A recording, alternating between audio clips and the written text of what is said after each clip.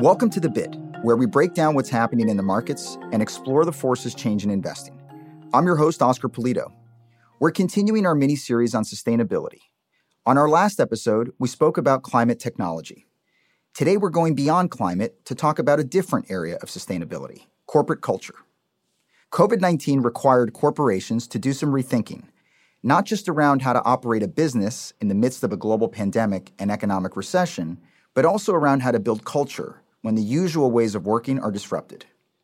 An organization's culture is how it leads, how it manages talent, how it's organized, and how it interacts with its employees. And according to Bain & Company, companies that exhibit a strong sense of culture and inspire their employees are nearly 4 times more likely to be business performance leaders. Today, Erica Dhawan joins us to talk about how companies can rebuild culture and connectivity. Erica is an author, an award-winning keynote speaker, and an expert in human innovation and collaboration. Her most recent book, Digital Body Language, was just released, and it talks about how to build trust and relationships, no matter the distance. We'll talk about which social and cultural factors companies should focus on most, how to stay connected in a digital world, and what will change and stay the same as we return to the office. Then, in the second half, Eric Van Nostrand, BlackRock's head of research for sustainable investments, will discuss how, through data and research, we can translate corporate culture into investment insights.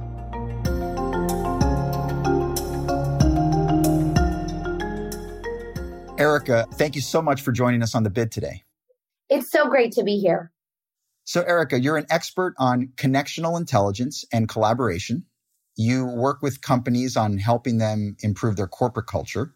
Among your many accomplishments, you've written 2 books on this subject. So let me start with what caused you to become an expert and study in this field? Growing up as an Indian immigrant in the United States, I struggled to find my voice as a kid. I remember growing up and at home, my parents spoke Hindi, which meant at school I had accented English. In every report card from kindergarten through 12th grade, my teachers often said I was very studious, but every teacher had the same feedback. I wish Erica spoke up more in class.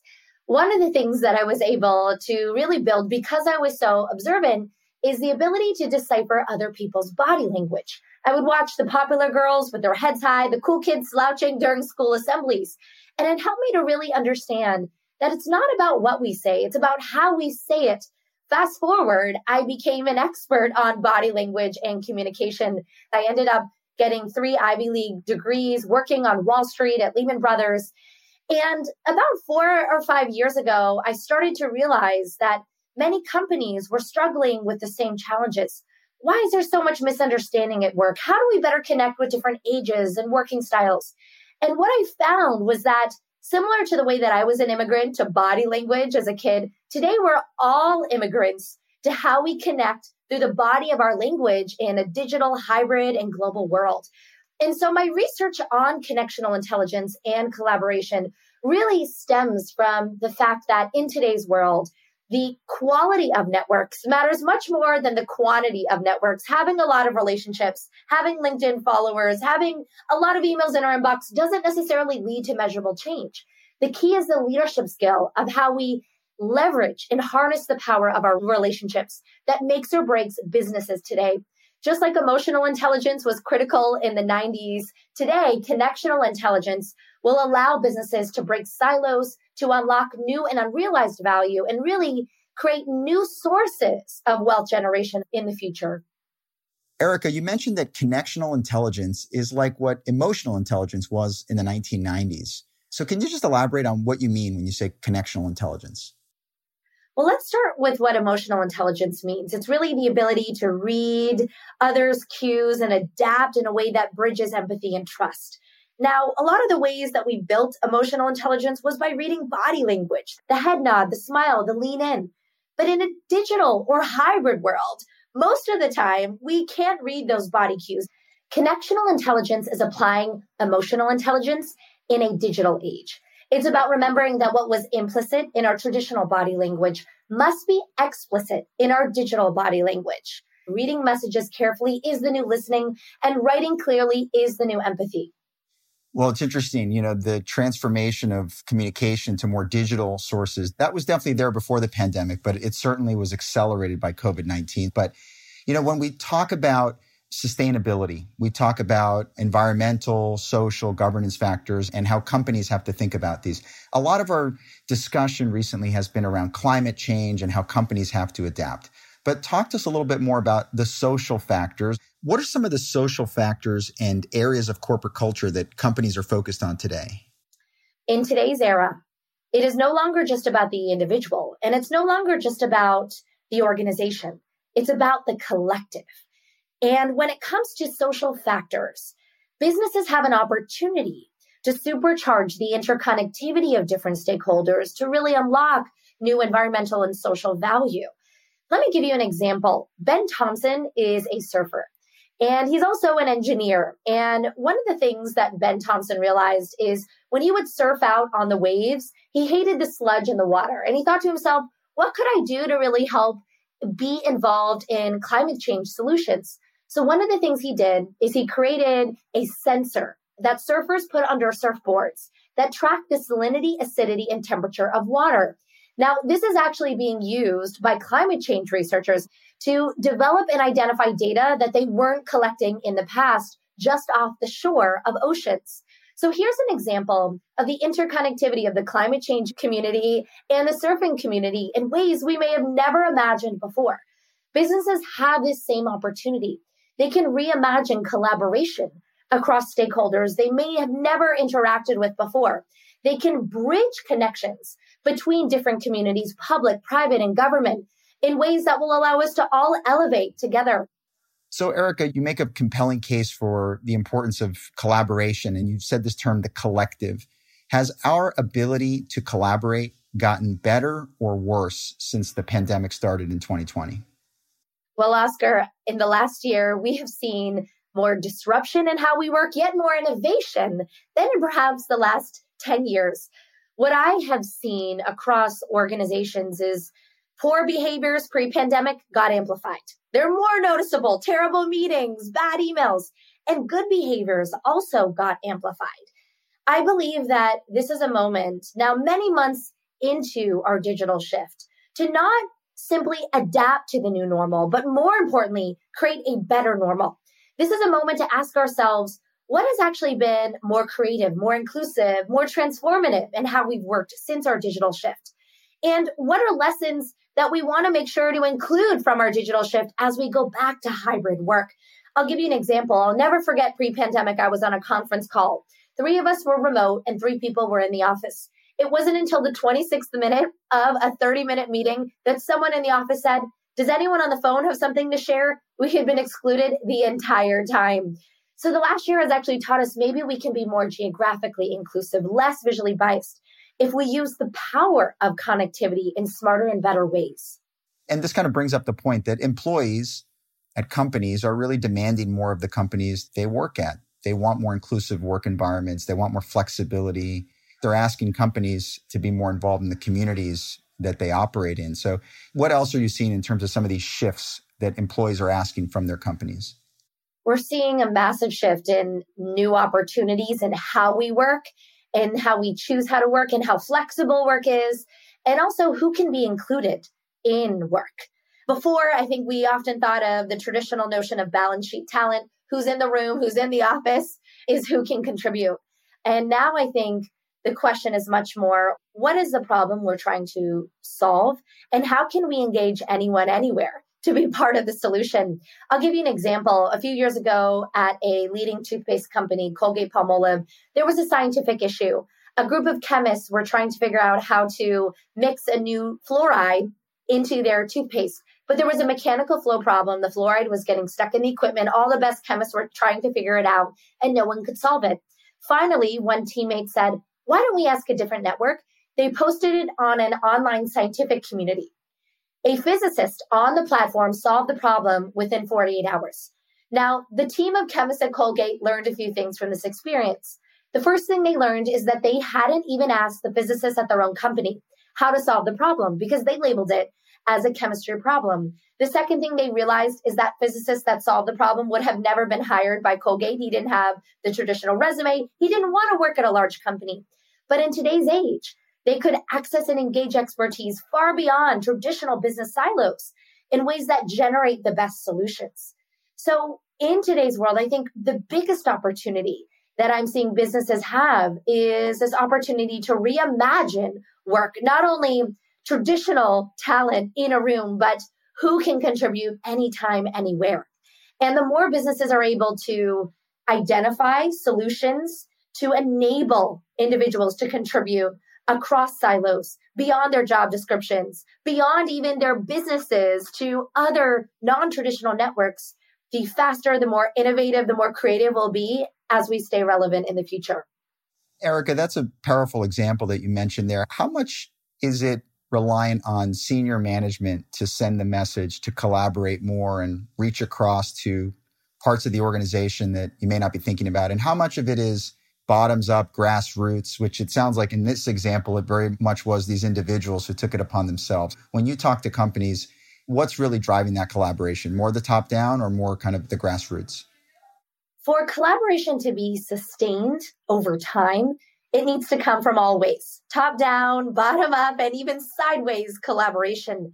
I truly believe collaboration often gets caught up with, okay, this means more emails and more meetings, but collaboration is actually about reducing dysfunctional meetings, ending endless reply all emails.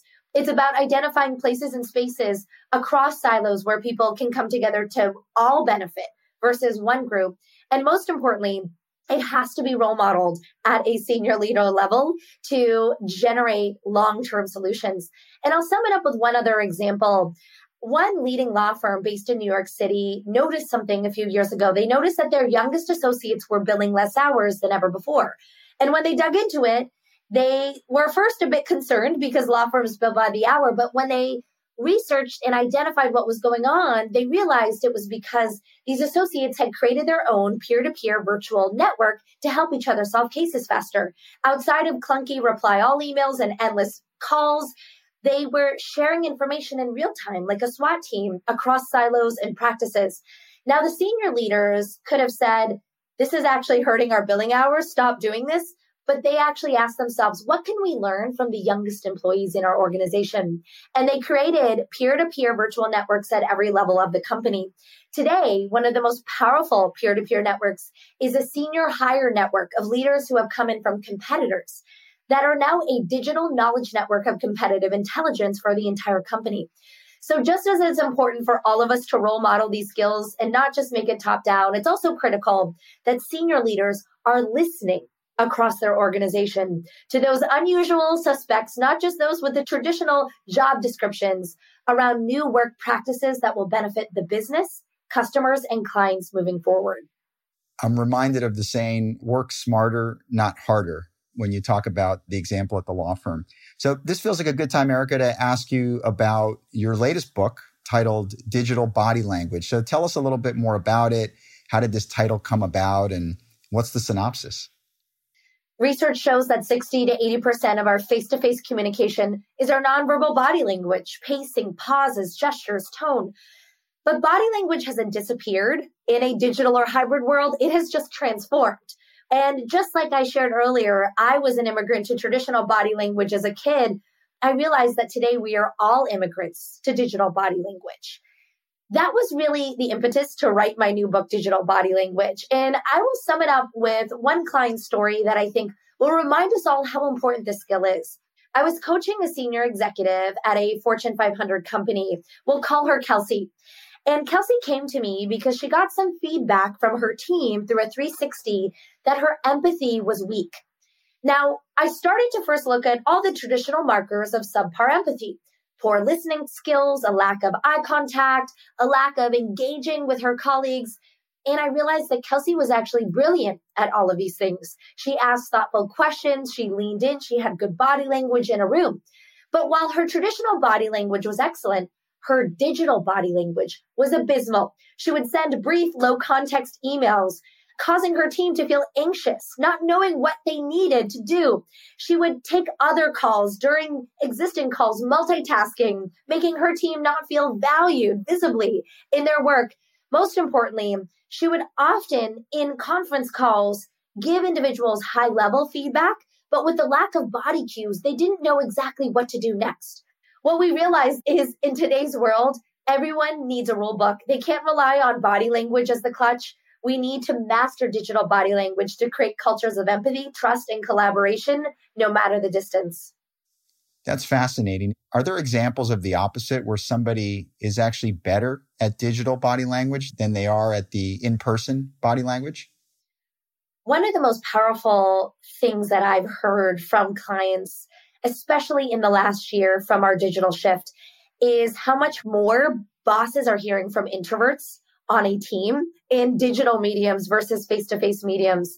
And I've heard the same thing from introverts. Now, what I think has been so exciting about the digital ways we are communicating is how much more inclusive we can be of different styles. So I'll hear introverts who have told me, in an office, I would fight for airtime. It was hard because I would have to manage my traditional body language. But in a virtual medium, I can share in the chat. I don't have to turn take. And I'm able to find my voice in a way that I was never able to find it in the office. Another example are simple things like the lack of body cues that are enabling certain individuals to find their voice even more in meetings. I'll give you an example. I know one team lead who has a very deep accent. He's from Buenos Aires, and English is not his native language. But when he works with all his New York colleagues, they're talking very fast and it's difficult. He's found that Zoom closed captioning has allowed him, with a transcript of what individuals are saying in real time, to stay in the know of what everyone's saying and to be able to engage much faster than what was available in the past. So in many ways, digital body language is minimizing many of the traditional body language biases that often allowed extroverts to get a voice more than introverts, that often allowed those with cultural barriers to not be as heard as much. And lastly, it is also minimizing gender biases. Instead of being reliant on body language cues of a gender, of who's the majority in the room, or who's taller, or who has a deep voice pitch, we are focusing more on the quality and substance of content. And I think that that is something that is so powerful as we move back to hybrid work and how we can create more inclusive workplaces. Erica, we've talked a lot about the shift to a more digital world, more digital communication. So how are companies having to adapt to this to ensure that employee satisfaction remains high? In my research and my work consulting clients to build cultures of sustained collaboration, one of the most common questions I got was, why is there so much misunderstanding at work? I've seen many companies create directories or descriptions or subject matter expertise networks so that different team members can break silos within the organization when they're not at the office water cooler anymore. The second challenge that leaders have had to adapt to is drops in productivity.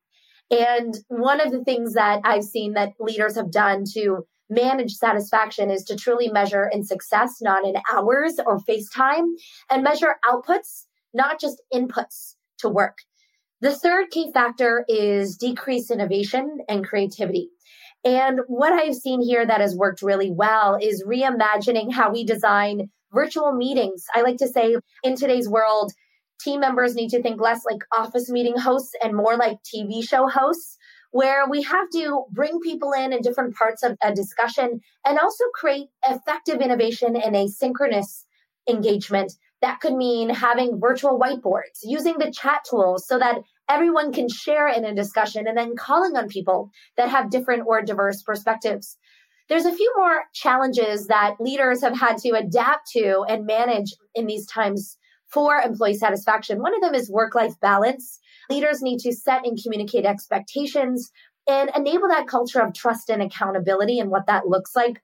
Another one is Zoom fatigue or virtual meeting fatigue, identifying and clarifying explicitly what are the right collaboration tools to minimize fatigue, and setting some boundaries around work life, when it's appropriate to respond urgently to an email, and when people can actually wait and have meeting-free boundaries. And last but not least, the imbalance of career progression based on location, based on whether your boss really prefers remote versus in person is a big challenge as we move forward. And so many leaders really need to set up performance management expectations to avoid bias of those that are remote and that won't be face-to-face moving forward. And when it comes to satisfaction, I think it really is about three things. One is valuing your teams visibly now, valuing their time, their inboxes, and their schedules. Secondly, it's about communicating carefully about expectations and norms moving forward. And third, it's about creating that culture of confidence through effective role modeling and setting up performance expectations that allows everyone to contribute in a way that they're valued for their work, not just for their face time. Everything you've described is corporate culture, right? It is what it feels like to be an employee at a particular firm. And before the pandemic, corporate cultures were largely created in an office. And now they're being created or maintained in a more digital world. So I'm just curious, can corporate cultures survive or thrive in a purely digital format? Or does it really mean that people have to go back to an office for the corporate culture to stay strong? I would challenge, Oscar, that corporate culture is built in an office. It is not built in an office. It is built by the leaders in the culture. It's how they show empathy, trust, engagement, accountability, and how they truly say what they do and do what they say. And it's also the rituals and boundaries that define how we engage with one another. So I think a lot of our default mechanism was things that we did in the office showcased who we were, our badges, the quick office water cooler chats, the meetups in the cafeteria and how we said hello, the happy hour discussions. What we actually have to do now is reimagine the rituals, the boundaries, the definitive language and norms that showcase our digital culture. For example, I've seen teams that set up simple things like meeting-free Wednesday mornings. We create strategic time to focus on thoughtfulness versus constant meeting culture. We've seen other companies create simple things like audio call Fridays, no video, almost like the new casual Fridays. We've seen other teams do things like set some rituals at the beginning of meetings, having everyone share what's one win of the week, what's one challenge of the week, to create that level of psychological safety that often happened by reading body language, but can happen when we are explicit, when we don't assume others are okay, and when they can share effectively.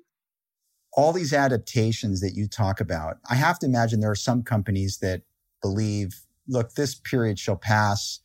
2020 was an aberration. We're going back to the office, so let's get back to the way it was. Do you see companies doing that? And what's the risk if they don't adapt? What I would say is important is that we all need to take the lessons of the last year and really ask ourselves, what has worked better because of the pandemic? I'm not promoting remote anywhere, anytime at all. I think that there are places and spaces where we really need to come together for intentional work in a room together. I actually think the last year will enable us to be more intentional about how face-to-face office work is important and how we'll use it to be even more thoughtful. So I remember, especially as someone who was an investment banker, the traditional office culture was we would all get in, we would be back to back on meetings. We weren't always thoughtful about the agendas in the meetings. They would start 7 minutes late. Oftentimes there was no note taker summarizing the meeting at the end. In the next meeting, we were talking about what was discussed in the last meeting. My goal is that we won't revert back to terrible behaviors when it comes to collaboration of the past, simply because we liked seeing each other face to face. Instead, my hope is that in the future, because of the lessons of the last year, we will reimagine how will we really use that face-to-face interaction more intentionally. Another thing that I truly recommend now is to have a live meeting host of a meeting and a remote team host. So remote team members actually lead parts of the meeting to avoid that visual bias. And most importantly, I think that this time of change will hopefully allow us to be more geographically inclusive of individuals in a way that will actually change the perspective or the strategy moving forward. I don't believe that high-performing organizations are all face-to-face all the time or high-performing organizations are all remote all the time. This is a moment to define the new norms focused on what will best serve the business. And one other thing I'll say is I know many clients who work in the financial services industry where their clients are preferring virtual only relationships. They don't want to commute to try to meet. They would really prefer regular video calls once a month instead of quarterly meetings. And so this is an opportunity to lead the way with your clients and actually adapt to their digital body language preferences just as much as your own. We've talked a lot about companies and those that you consult with, and you've given some great examples. I'd like to bring this back to you. How are you staying connected to the people around you? And what did you learn from writing digital body language that you're applying now? I started working on my new book, Digital Body Language, 4 years ago, well before the pandemic. And this was a time when video calls were the exception, not the norm, when really the primary format of how we communicated digitally was emails and conference calls. We were still communicating digitally about 70% of the time in workplace communication, especially even on the same floor, in the same office. Today, that's just shot up to 100%.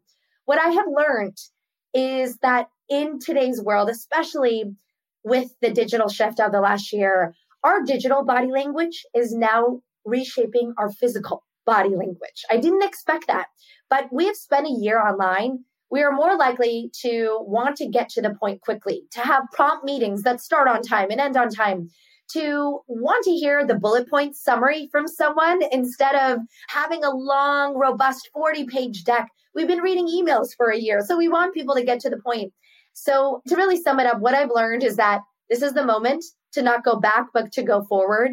And it requires us not to default to behaviors or revert back to what worked pre-pandemic, but to ask ourselves, what will allow us to transform, stay relevant and competitive moving forward? Erica, thank you so much for your thoughts today. It's been nice talking to you digitally. I hope one day we get to meet in person as well. Thanks for joining us on The Bid. Thank you so much. That was Erica Dhawan, author and keynote speaker.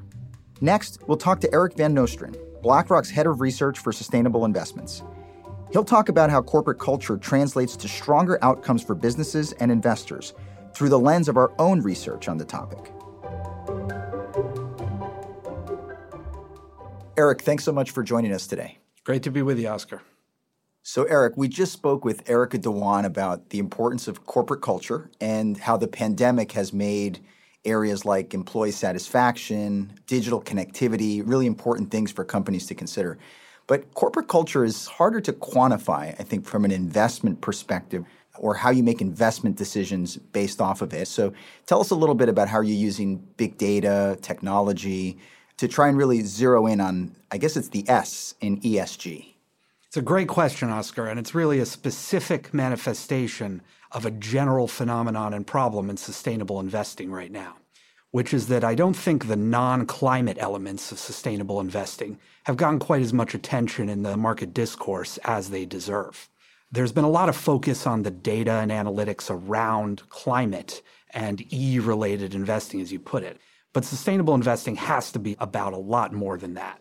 And this element, in my view, this S element, the social element of ESG, is really the next frontier for sustainable investing. It's harder to do, I would say, overall than climate-based investing because the data is not nearly in the same place as we see on the environmental side. But I think that presents a tremendous opportunity for investors who are willing to do the hard work of using the big data analytics and various quantitative strategies to really parse what data we do have and start deriving insights about the social elements of the way companies operate. That's really unexplored territory right now. And when you say the data is not in the same place, does that mean there's not as much of it, or there is a lot of it, but it's not as robust and harder to draw conclusions? All of the above. There's less data, there's less standardization of data, and there's less confidence in the investment research community over how those data are going to affect financial returns in the years to come. But again, that's not a reason to move away from social investing. That's a reason to move into it and seize the opportunity to start answering those questions more clearly. So it seems intuitive that companies that have higher levels of employee satisfaction are going to have better company performance. And Erica talked about how right now companies have an opportunity to really turbocharge employee satisfaction, and there's numerous ways.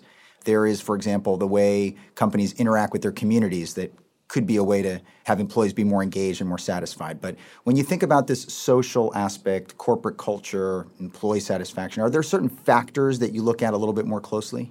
You zeroed in on one of the most important transmission mechanisms in S investing, which is that we think companies that engage better with their employees, that have happier employees, will tend to outperform, not randomly, but because those employees display higher labor productivity, they produce more per unit of effort they're putting in, and that creates more cohesion to the firm and more long-lasting value creation. We've been working on a number of investment strategies that try to really quantify that phenomenon and zero in on it. In one particular context, we look at employee reviews that are placed online on various websites and run natural language processing on those reviews and get a sense of the sentiment, tone, and specific topics that employees like to talk about when talking about their employers. And we find a robust relationship between companies that have happier employees according to those reviews and companies that generate their own higher labor productivity. We think the market eventually rewards that. So we're starting to use that alternative data source, scraping this text online, to help us figure out who's going to outperform by having more engaged employees. Right. And just on that last point, when you're saying outperform, you think the employee satisfaction leads to better company performance, meaning investment performance. If I'm an investor and I identify companies that have done this better, the S part of it better, things that you've isolated, it leads to better investment returns. Yeah, it's a two-step, like you say. It's the immediate S phenomenon, which is that the employees are happier, drives better near-term financial results for the company. The company's being more productive with happier employees. The employees are producing more. And then, as the markets come to realize that, they reward them for the better financial performance. By looking at who has happier employees today, we can get ahead a little bit of the better performance companies are going to have in the long term. And that's what we're trying to execute on. So what's a more specific example of how this comes to life in an investment process? Yeah, so sometimes, Oscar, I think the S in ESG, which we normally define as social, might actually be better defined as stakeholder. Because what it's really all about when we do S investing is we're looking at the broader set of stakeholders, not just shareholders, not just other investors, that a company interacts with, and how a company's relationship with those stakeholders is going to affect their eventual financial performance. The employee reviews I mentioned are one specific example of that, but there are others. We're also focused on a company's relationships with its community. And this is a little harder to do on the data front, but again, we're using alternative data, sources involving text and photographs and such, to get a sense of the impact that various companies are having in the communities around them. Because we think that companies with healthier relationships with their communities are also poised to outperform better because they can deliver better for those communities. It isn't always apparent when we look at historical returns over the past couple decades. And it's important for us to be forward-looking in terms of how we flesh out some of these relationships. But that's really where the action is, I suppose you could say, on stakeholder investing today. And are there other social factors out there that we don't fully have a grasp on yet? Yeah, so I think this is an area that is really ripe for an explosion of data and an explosion of data standardization, to go back to where we started the conversation, Oscar, because that is what's going to allow investors to get a more holistic picture of a lot of these newer elements to the sustainable investing conversation. We're going to be able to use traditional investing tools as well as newer tools like various ways of processing alternative data to help us identify those impulses. And that explosion of data is what we think is really going to bring the market to this sort of work. So you've described an environment where the ability to do the S investing, as you talked about it, you said the S stands for stakeholder, is evolving. The data is getting better. It'll only get better in time. And so the ability to draw investment insights will get better. Climate must have been that at some point as well, where That's right. It was a bit in its infancy and the ability to now do more climate-oriented investing is better. What's next? What's in the future when you think about this area of sustainable investing? Yeah, that observation, Oscar, I think really speaks to what's special about sustainable investing and what differentiates it from traditional work. In some sense, we're not solving for anything new with sustainable investing. We're still trying to use the data we have to identify strategies that will produce satisfactory risks and returns for our clients' needs. But what's really so special about sustainable investing is that we don't have the historical basis for a lot of the investment theses we're deploying today. That's true in climate, it's true in social, it's true in governance. We have a forward-looking thesis that as the carbon transition and greater social awareness and a more acute focus on corporate governance come into play over the decades to come, these companies that are doing well in these metrics are going to start to outperform more. You're right that climate is ahead of social by a couple years in this regard. And what climate has shown us with the explosion of data in that field over recent years, it's provided a bit of a blueprint for how we expect social to evolve. But I think what's really next is we're going to move beyond just thinking of S as one thing into a much more multifaceted set of investment hypotheses and specific transmission mechanisms that matter for investments. We're going to be focused on corporate culture and what that means for investor outperformance. We're going to be focused on diversity, equity, inclusion, and how that relates to a company's ability to serve its broad constituencies. And as I mentioned up front, we're going to be focused on a company's engagements with all sorts of stakeholders, from its customers to its employees to the communities in which it operates. That holistic vision of sustainable investing is what's really going to move the needle in the years to come. Eric, thanks so much for joining us on The Bid. Fantastic to be with you, Oscar. On our next episode of The Bid, we'll talk about diversity, equity, and inclusion with Carla Harris, Vice Chairman of Wealth Management and Senior Client Advisor at Morgan Stanley. We'll see you next time.